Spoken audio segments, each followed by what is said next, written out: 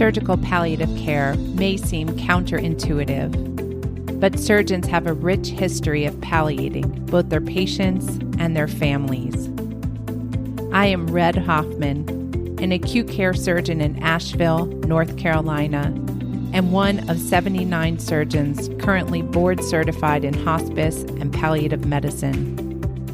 Join me as I interview the founders and the leaders of the surgical palliative care movement, a diverse group of surgeons dedicated to providing high-quality palliative medicine to all surgical and trauma patients.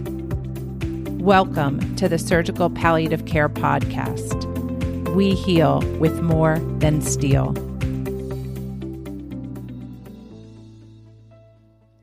Hi, everyone. This is Red Hoffman. Thank you for joining me for another episode of the Surgical Palliative Care Podcast. Today, I'm so excited to be talking to Dr. Rick Greene. Rick is a surgical oncologist and is currently the medical director of the Cancer Data Registry at the Levine Cancer Institute in North Carolina. He is a past president of SAGES, past president of Southeastern Surgical Society, past chair of the American College of Surgeons Commission on Cancer, past chair of the American Joint Committee on Cancer, and past chair of surgery at Carolinas Medical Center. He has also served as a senior medical advisor of General Surgery News for the past 25 years. Rick, thank you so much for being with me today. Red, it's such a pleasure to be with you. I have to admit, I had no idea how accomplished you were until I started reading about you on the internet. So thank you for your time. Well, thank you. As we're getting started, Rick, can you share a little bit about yourself, where you grew up, where you trained, and how you became interested in a career in surgery? Sure. I'm basically a Southerner. I grew up in Southern Virginia, a small town south of Richmond. And we had about 12,000 people in my community. I really always wanted to be a doctor.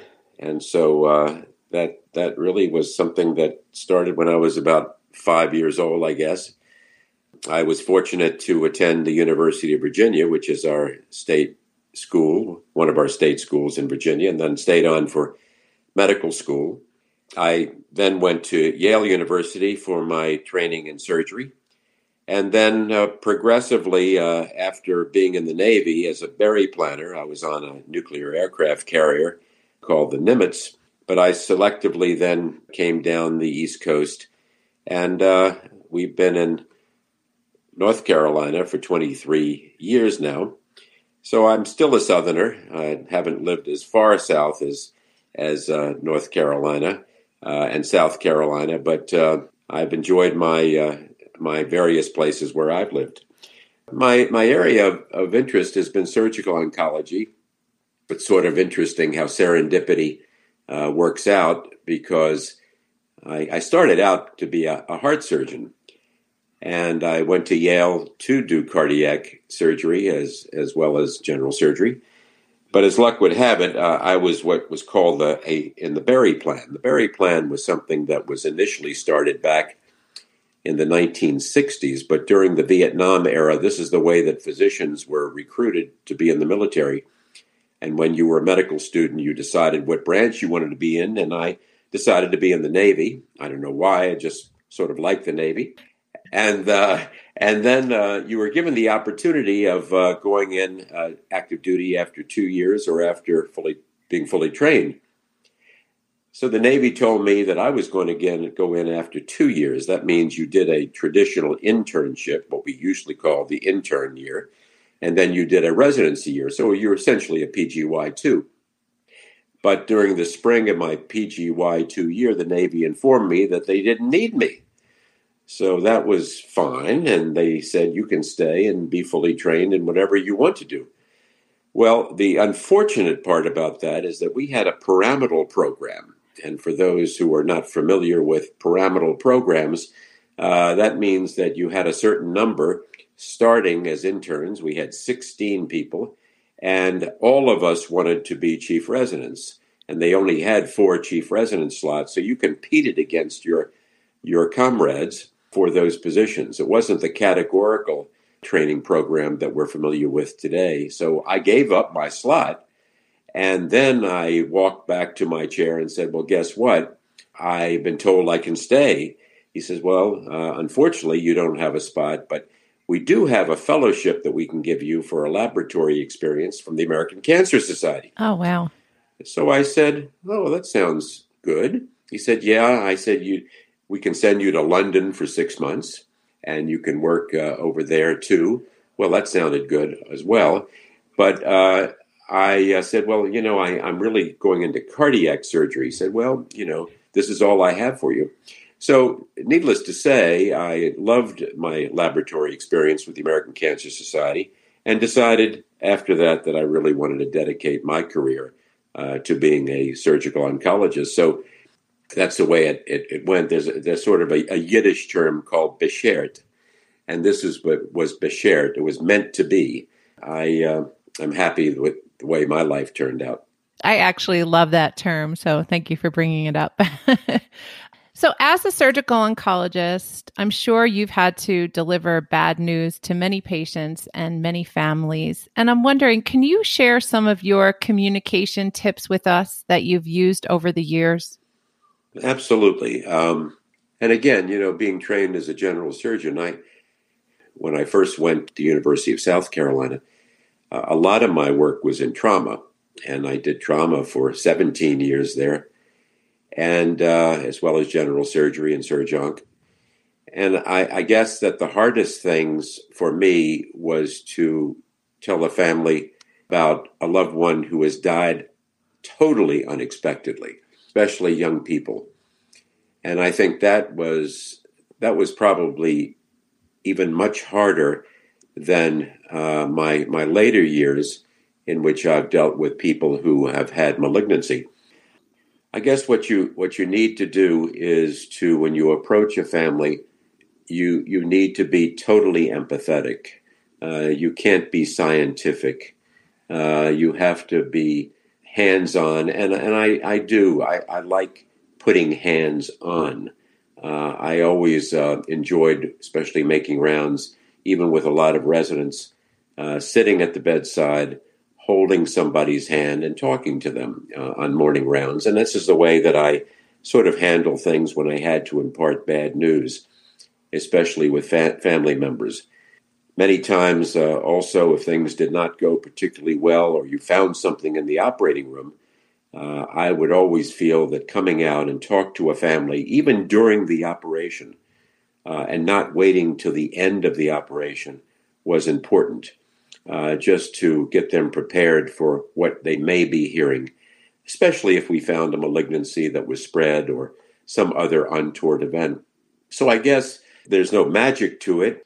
It's not just imparting information, it's how you impart it.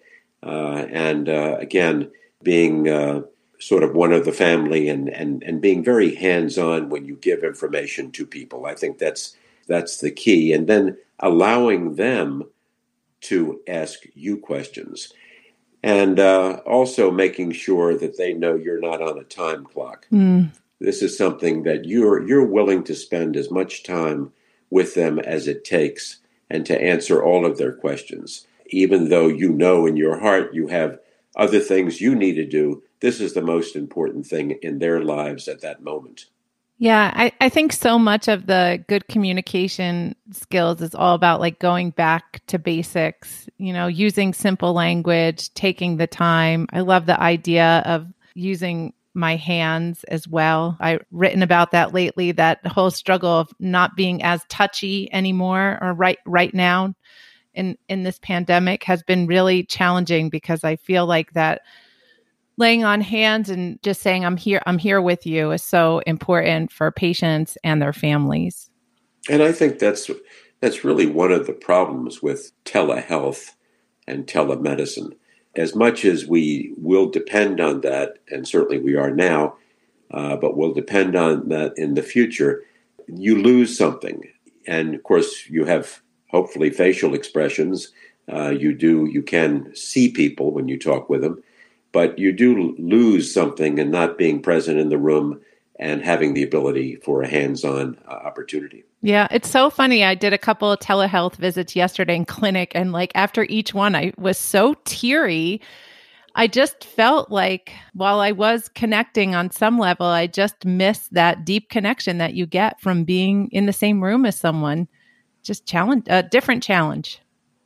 Absolutely. Yeah. You mentioned this a little bit talking to patients and families about kind of finding things in the operating room that you weren't expecting. But I'm also wondering if you can talk, because I read an article that you were part of, a larger article that I think was published in the Bulletin of the American College of Surgeons a couple of years ago about dealing with surgical complications. And I'm wondering how you speak to patients and families about surgical complications. Right. This is extremely important. And I think that the main thing is honesty. That's what people want to hear. And I'm lucky, I guess, that I've had a minimum amount of things that I felt that I created a bad result. But bad results happen. Bad results happen from anesthesia, from obviously, and as we got into laparoscopic and robotic surgery, from placing certain instrumentation in the abdomen. These kinds of things. Complications occur when you start with one strategy of an operation and have to convert to another strategy. So yes, I think that the problem that I've seen, and I tried to push this when I directed mortality and morbidity conferences for many, many years, and there were complications, I always asked the residents and the attending surgeons how they handled that with the family. And I think that certainly this is so important because it would lead to a cascade of events where the family does not put the surgeon in the best light or the entire operating room team in the best light. So I think that's how I would do it. Be upfront. This is what happened. This is why it happened. And what we're trying to do is to make sure that we do everything we can to correct it if it's correctable. And I will keep you up to date as to exactly what happens. Luckily, in this litigious society that we live in, I never did get sued in my entire career. That's incredible. Which I count myself lucky. Yeah. But I think it has to do with how we approach things and the rapport that you create with a family going into a situation and being honest with them. So I think that's my main message. I've said to my trainees because I say this to myself, when that feeling comes up that you want to run away, that's the time to like dig your heels in and like stand still. This is the time where you need to be completely present with the family and round on them multiple times a day. And these are the people that need your cell phone number so that they can reach you. It's not a time to kind of shirk away from your responsibilities, even though I think it's very human to want to like run in the other direction. That's right. And, I think that other methods of communication, I had the good fortune when I first started in practice after my Navy experience in a small town in Maryland. This was a very rural area, not far from Baltimore, but about 30, 35 miles. And I had the opportunity actually to visit people in their homes. I would literally be able to make house calls on people to help them with the dressing, to talk to them about a potential problem. And I think that's something we've certainly lost, but that was something I really treasured. And also calling a patient a week out, talking to the family on the phone. We didn't have telehealth and all of the modern technology at that point. This was in the late 70s. But I think that really made a big impression on me, how we can interact with families, even outside the hospital setting. And it seems the modern equivalent to that is having people have your phone number so that they can text you or call you if they need you. Because sometimes I feel like it's so difficult for me to find someone in the hospital sometimes. I can imagine what it's like for a patient to try to track someone down if they just have a simple question that we can answer. Absolutely. keeping on that idea of surgical complications, and because you were chair of surgery, did you have to ever counsel fellow surgeons about returning to the operating room after a complication? And what kind of advice do you have for people around that? Absolutely. I think it's devastating, and it has been devastating to surgeons who have had complications where they feel they've created a major complication, and especially the death of a patient. I know that this has ended surgeons' careers. It has to be handled very, very gingerly. So, yes, what I do, first of all, is you don't use the open airing of a complication as the prime motivator for getting somebody back to the operating room. It can be so devastating for a young surgeon, especially a resident, who feels that they've created a problem, to stand up and air the problem. So I think certainly for me, it was one-on-one counseling, bringing somebody into the office or taking them out for lunch or having a cup of coffee outside of the hospital and talking to them about really what happened. And this is the price sometimes we pay as well as the patient pays. We're not God. We don't presume to be God. And these things will happen. So I think unfortunately, many situations are not handled that way. And certainly in my training, and many of us who are of my ilk, the only counseling we got was during the M&M session, where you aired your self and all of the implication of your complication with your confreres, and it was devastating. Yeah, it's not the best counseling. Oh my goodness! And in many situations, it was almost like hazing for a fraternity or a sorority, and if you got through it, you showed your mettle. So luckily, I would say luckily, the whole way that we take care of complications has changed in most institutions, I think. So again, it's the leadership. I think you have to explain to people that what the captain of the ship concept is. And yes, you do serve as captain of the ship, but in this day and age, so many other things come into play. And it's not just you, it's a team approach. And I think one of the good things in surgery that we pushed in the last 5 to 10 years is the concept of the team, and making things ready when you start an operation to minimize, just as the concept of flying a plane, you minimize the problems, hopefully by doing your routine checks, and that is a team approach. So that's been my philosophy. So you've served as the chair of the Commission on Cancer for the American College of Surgeons, as well as the chair of the American Joint Committee on Cancer.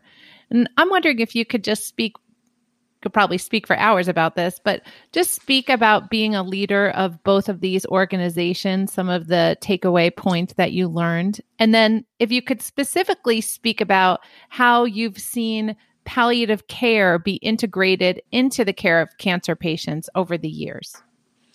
Well, as you said, I could speak for hours on this. I will not bore you. But yes, I've loved my work with the College of Surgeons, and both organizations are under the aegis of the college. When the College of Surgeons started in 1913, the whole concept of quality care that we had was really with the cancer patient, and that's where it started. So the Commission on Cancer was called something else in those early days, but it started out being the way that we looked at the quality of what was going on in institutions. So I was very proud to assume the leadership. Many people think the Commission on Cancer is a surgical organization, but actually what it is made up of 57 organizations that are the leading organizations for cancer throughout the world. So when I assumed that in 2004, the chair of the commission, it was really a high point for me. And the area that I really concentrated on was accreditation in hospitals. What institutions did to show that they were actually meeting standards of care. So early on, I was able to help craft some of the standards that we use to measure our quality in cancer work in hospitals. And the current standards that we use, we brought in a standard of palliative care. We never had a standard for palliative care and what patients should expect in palliative care. You know, the only thing most physicians knew was hospice. Right. Hospice was palliative care. It equaled palliative care. And one of the things we tried to make sure of is that we needed to train people that palliative care was not hospice care. And I've been sort of as you have, on a mission for a number of years to make sure we train people and educate them. So that's one of the areas, and certainly the education of the commission is important. And then I got involved in the late 80s in creating the National Cancer Database. So this became our only national registry, and we have now 37 million cases in the National Cancer Database. So data that's put in by 1,540 hospitals that are accredited by the commission currently go into the National Cancer Database. So when you pick up a journal article and you see some submission and it's using NCDB or National Cancer Database data, it really makes me very proud because we started that with the American Cancer Society and the American College of Surgeons. That's an awesome legacy. Yeah, and I'm extremely proud of that work. And you ask about my work with the American Joint Committee on Cancer. Well, that's the organization that really has the oversight on the staging concepts using certain staging strategies, such as the TNM system. So when I became chair of that, I also took over as editor of the AJCC Cancer Staging Manual. So that was 23 years ago. So we're now into our 8th edition. And this is the staging strategy that's used to characterize and classify cancers throughout the world. So when we talk to patients who have stage 1, 2, 3, or 4, this is the staging system that we use. And so my main issue here is to educate physicians about staging, especially young physicians. I call it the language of cancer. TNM is our language of cancer. And so when do you learn the language the easiest? When you're young, when you're a student, when you're a resident, not when you're old, crusty attending. So, my work, and now what I do is I go and give a lot of talks around and work with cancer registrars. Many people don't understand the work that the cancer registrars do. They collect the data from our patients, and they put the data into the National Cancer Database. So you see, both organizations have really come full circle for me and given me the opportunities to do what I really enjoy. Wow, thank you for that. So we recently met at the Southeastern Surgical Conference. I was so lucky that I went to this lunchtime talk and you were speaking, and I loved listening to you talk about the importance of planning for your life after surgery. So I'm wondering, how have you been doing that, and how do you suggest that all of our listeners do that? Well, this is a great question. First of all, I dislike the term retirement, and I certainly, when I talk to people, and I've given a number of talks on this, I said you really need to think on how you're going to reinvent yourself even before you get out of your clinical work. I couldn't imagine my giving up my interest in medicine.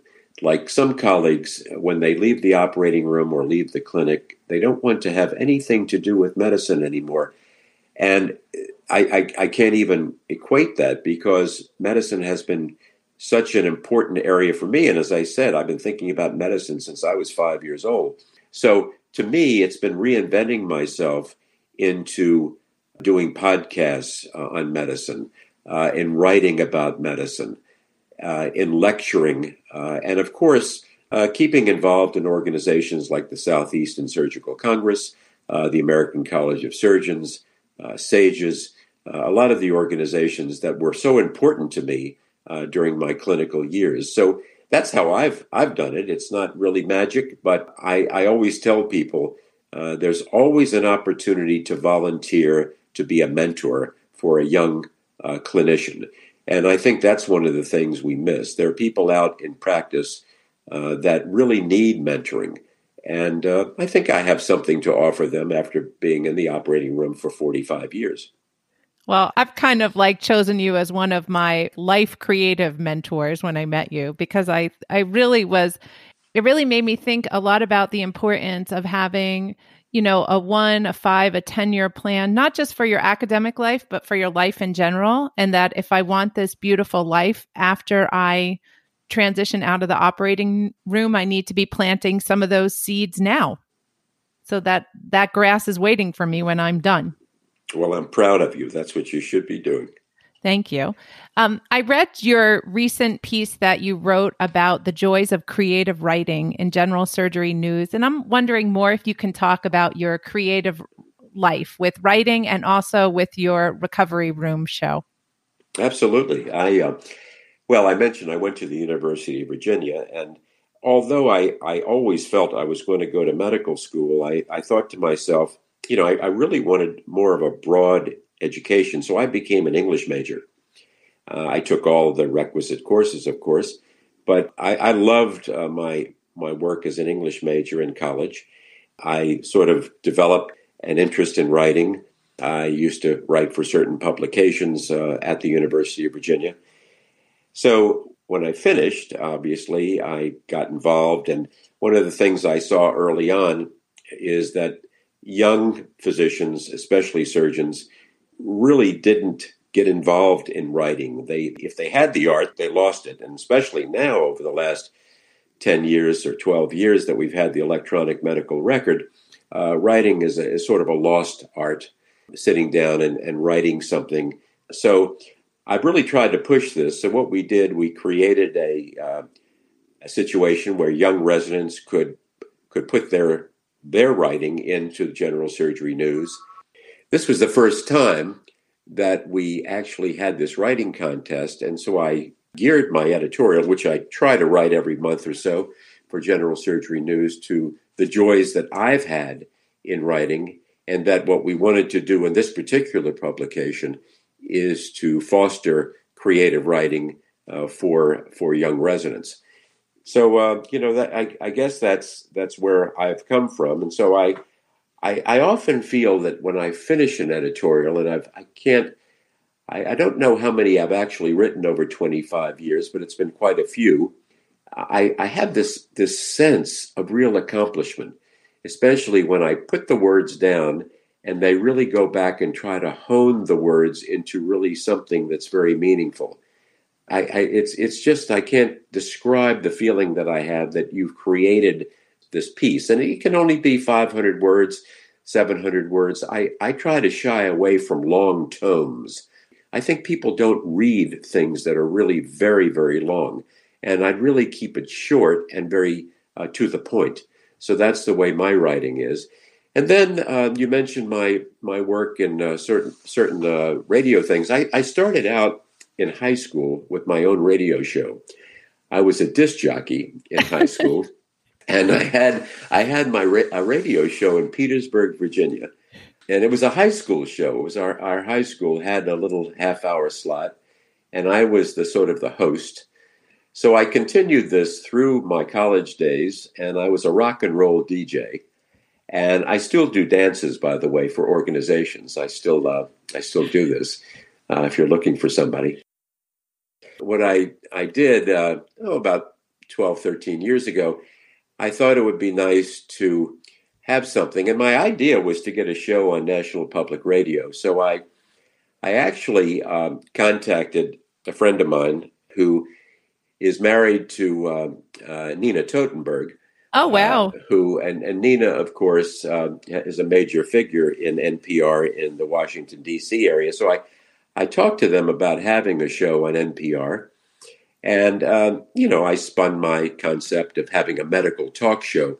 I really wanted to be a live call-in show. But they said, really, they didn't have anything at that point. So I contacted Davidson College, which is about 25 miles from Charlotte, and they had a radio show that actually was the classical music station for NPR. So I said, I'd like to have a talk show, maybe doing at your studio, and they said, sure. So we hired a producer, and I had that show there for probably 4 or 5 years, and I named it the Recovery Room. I contacted the American College of Surgeons, and they sort of underwrote the show because you have to have the underwriting for a show when you do it on NPR. And then recently, I've been doing more of my podcasting in the show at the NPR station in Charlotte. And then that spawned some other interest in doing podcasting. I do a podcast called Speaking of Surg-Onc, which I do for the Society for Surgical Oncology, and some other things.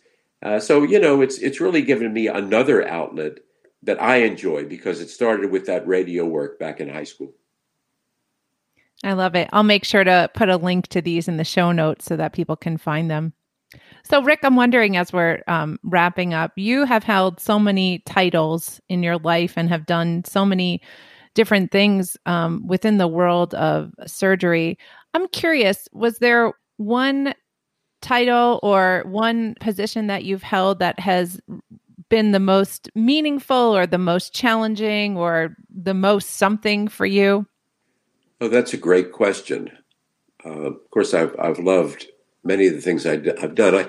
I think really one of the things that was the greatest challenge when I left my surgical training in July of 1976 as a chief resident. It was June 30th, 1976, or July 1st. I went directly into the U.S. Navy, as I've mentioned, as a Berry Plan physician, and I was sent directly to a nuclear aircraft carrier with 6,000 men on it. And they flew me over to the ship.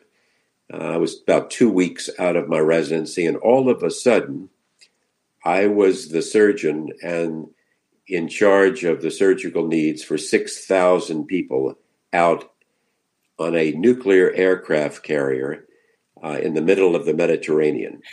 Wow. So, and you have to understand, I was leaving a wife, a 6-month-old child, for an 8-month deployment where I would not be seeing them, into an incredibly strange environment that I never even knew anything about. It took me about 3 weeks to find my stateroom on the ship. It's such a complex environment. And then to have not only be the surgeon, but be the confidant of many of these young men. And I say men because at that time, there were no women on nuclear carriers or on combatant ships. There were only men. And so as the sort of one of the senior medical officers, people would come to me, not necessarily with their surgical issues, but with their incredible emotional issues.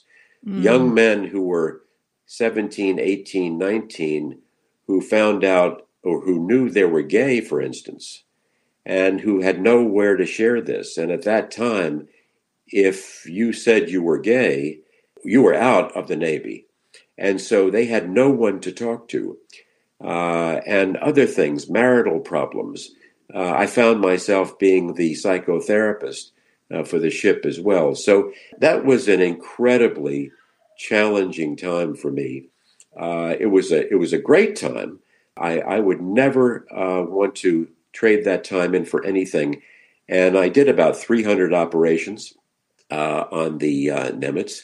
I actually got almost an opportunity to be in a first-run movie that was filmed on the Nimitz. What movie? Well, you need to get on it on Netflix. It's called The Final Countdown. Okay. The Final Countdown was about a nuclear aircraft carrier who gets in an incredibly bad storm and goes in through a time warp. And the time warp they finally end up in is December 6, 1941. So here they are. This is the 6,000 people on this nuclear carrier. They know what's going to happen the next day. But the question is, can they alert anybody and stave off the December 7th attacks? So I was going to have the speaking part of the physician on that ship. And Kirk Douglas, Michael Douglas, James Farentino, they were in the movie. But as luck would have it, the movie got delayed. We got back, and we were back in Norfolk, Virginia. I was sent to my next duty post, which is at the Naval Hospital in Portsmouth. So they would not allow me to take the time out to shoot that movie. And so that could have changed the course of my entire career. But you ought to see the final countdown. I think you'd enjoy it. It sounds really good. Thank you for answering that question. It's very interesting. It's not what I expected you to answer when I read all of these positions that you've held, but it reminded me that really we're all physicians first and then surgeons. Absolutely. Yeah, it's lovely. Rick, as we're finishing up, is there anything else you'd like to add? Well, first of all, I just salute you as someone who's trained as a surgeon and now has gotten into palliative care. I think this is so important for the word to get out about what palliative care is, not only to all physicians, but certainly to the surgical community. So I just want to congratulate you for the work you're doing in getting the word out to all of your colleagues, Red, about this very important area that we need to continue to push, because I think we need to push the concept that palliative care starts at the diagnosis. And for me, as a cancer surgeon, it's so important to get that message out. It's not something that we think about that's left to the last 6 months or 6 weeks or 6 days of life. This starts at the beginning of the process. Yeah, that reminder that palliative care is meant to be given alongside disease-modifying treatment, that the palliative care providers are there to help patients manage their symptoms so that they can continue with the treatments that the oncologists and the surgical oncologists are offering. Right. I agree completely. Well, Rick, thank you so much for your time. I so appreciate your time. I appreciate all that you've accomplished and all that you've really gifted to the world of surgical oncology and all that you do in your creative endeavors.